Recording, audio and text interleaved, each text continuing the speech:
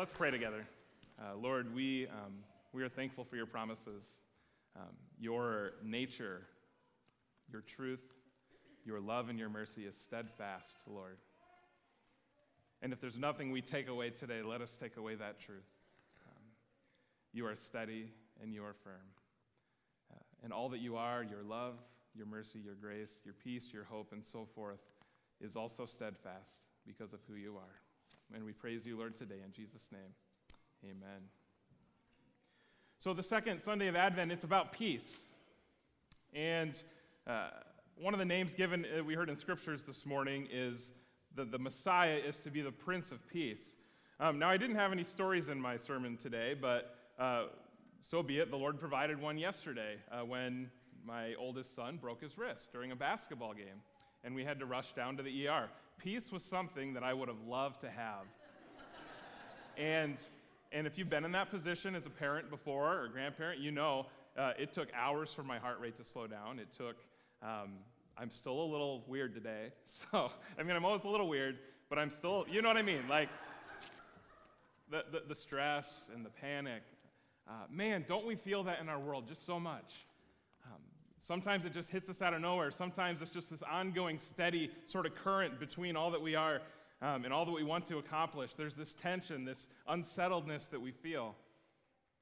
And so when we look at Jesus Christ as the Prince of Peace, there's like a theologically loaded piece of information in this, right? Because the world that the Prince of Peace was coming to is not a peaceful world. It is a messy world. It is a world at war with each other, a world full of hurt and pain and malice and evil and antagonism, and you could make a list longer than the ceiling to the floor of this church.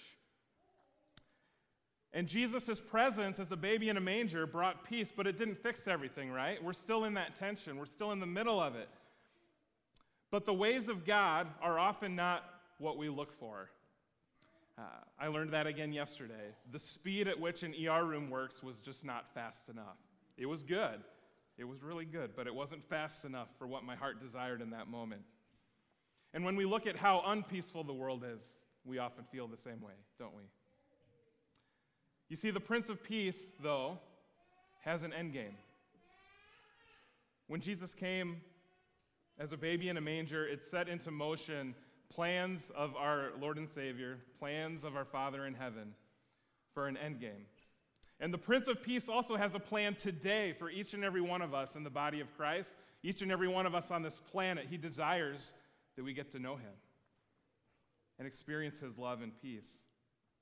And today we get to live that out in the church through the presence of the Holy Spirit. And then the plan is also one both of bringing peace through the people of God, like that's our mission, right? But we also get to experience the peace as we bring it to the world. We're not just messengers. We are those who embody it and experience it, and that becomes part of our stories. In knowing the steadfast Savior, we experience the steadfast peace of God. And the peace of God, which passes all understanding, we will learn to have that peace guard our heart and our minds in Christ Jesus. So do you experience peace when you look at the world around you? If I'm driving through the countryside on a cool summer evening in Iowa, yes, I do. But there's so many other ways in our world and in our daily lives we don't experience that. So if you're anything like me, the world is not what you would consider a peaceful place to live. Although we are blessed to live in this part of the world, I think, where it seems to be a little bit sheltered from the extremes that we experience in many different ways. But maybe sometimes you feel that way. There's conflicts, there's wars, there's hatred, and it's not just out there or over there, it's here too. It's in our lives, it's in our community. Evil is chosen and it is lived by so many people, and peace often feels really far away. And sometimes we even buy into something that is, I would say, is a counterfeit peace. It is a false peace. The world may call it peace, but it's not. The absence of fighting does not equal peace. And the absence of fighting does not equal happiness. And conceding your faith in God, that is not peace. And living like the world does, for money or for pleasure or for personal gain or for power, that is not peace. The truth is that God is our peace in a warring world. And he sent the Prince of Peace so that we can experience that for ourselves on a very real, personal, community level as people of God. If you are looking to self-help books or political victories or paychecks or anything else to provide a lasting peace, then the peace that you're looking for is not the one that the Prince of Peace provides. God's peace is steadfast. It is steady. And it dwells in times of want and in times of plenty.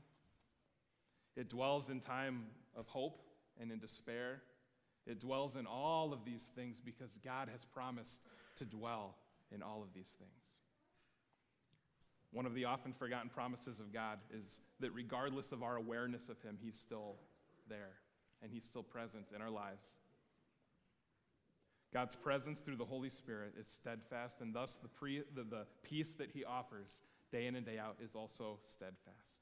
So in this Advent season, let's open our eyes and experience God's presence so that we can experience his steadfast peace.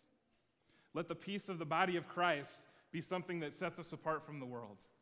Let it be one of those things that the world looks at us and says, how can you be so peaceful when the world is so at war? Let's hunger for that peace. Let's desire it. Let's experience it. And let's experience the power of the gospel that comes with the Advent season. Because the Advent that they waited for hundreds of years between the last prophet and the birth of Jesus Christ is the same Advent that we wait in today between his ascension and the return of our Lord and Savior one day. May you receive this good news with open arms. Let's pray. Father, Son, and Holy Spirit, you are the God of peace. And being humanity, we just can't comprehend how steadfast your peace really is. And Lord, wherever we find ourselves today, you offer your peace through the power of the Holy Spirit. So today, Lord, may we continue, maybe even for the first time, to put our faith and our trust in you and the promises that you offer as a free gift by grace through faith. And Lord, may we experience your peace today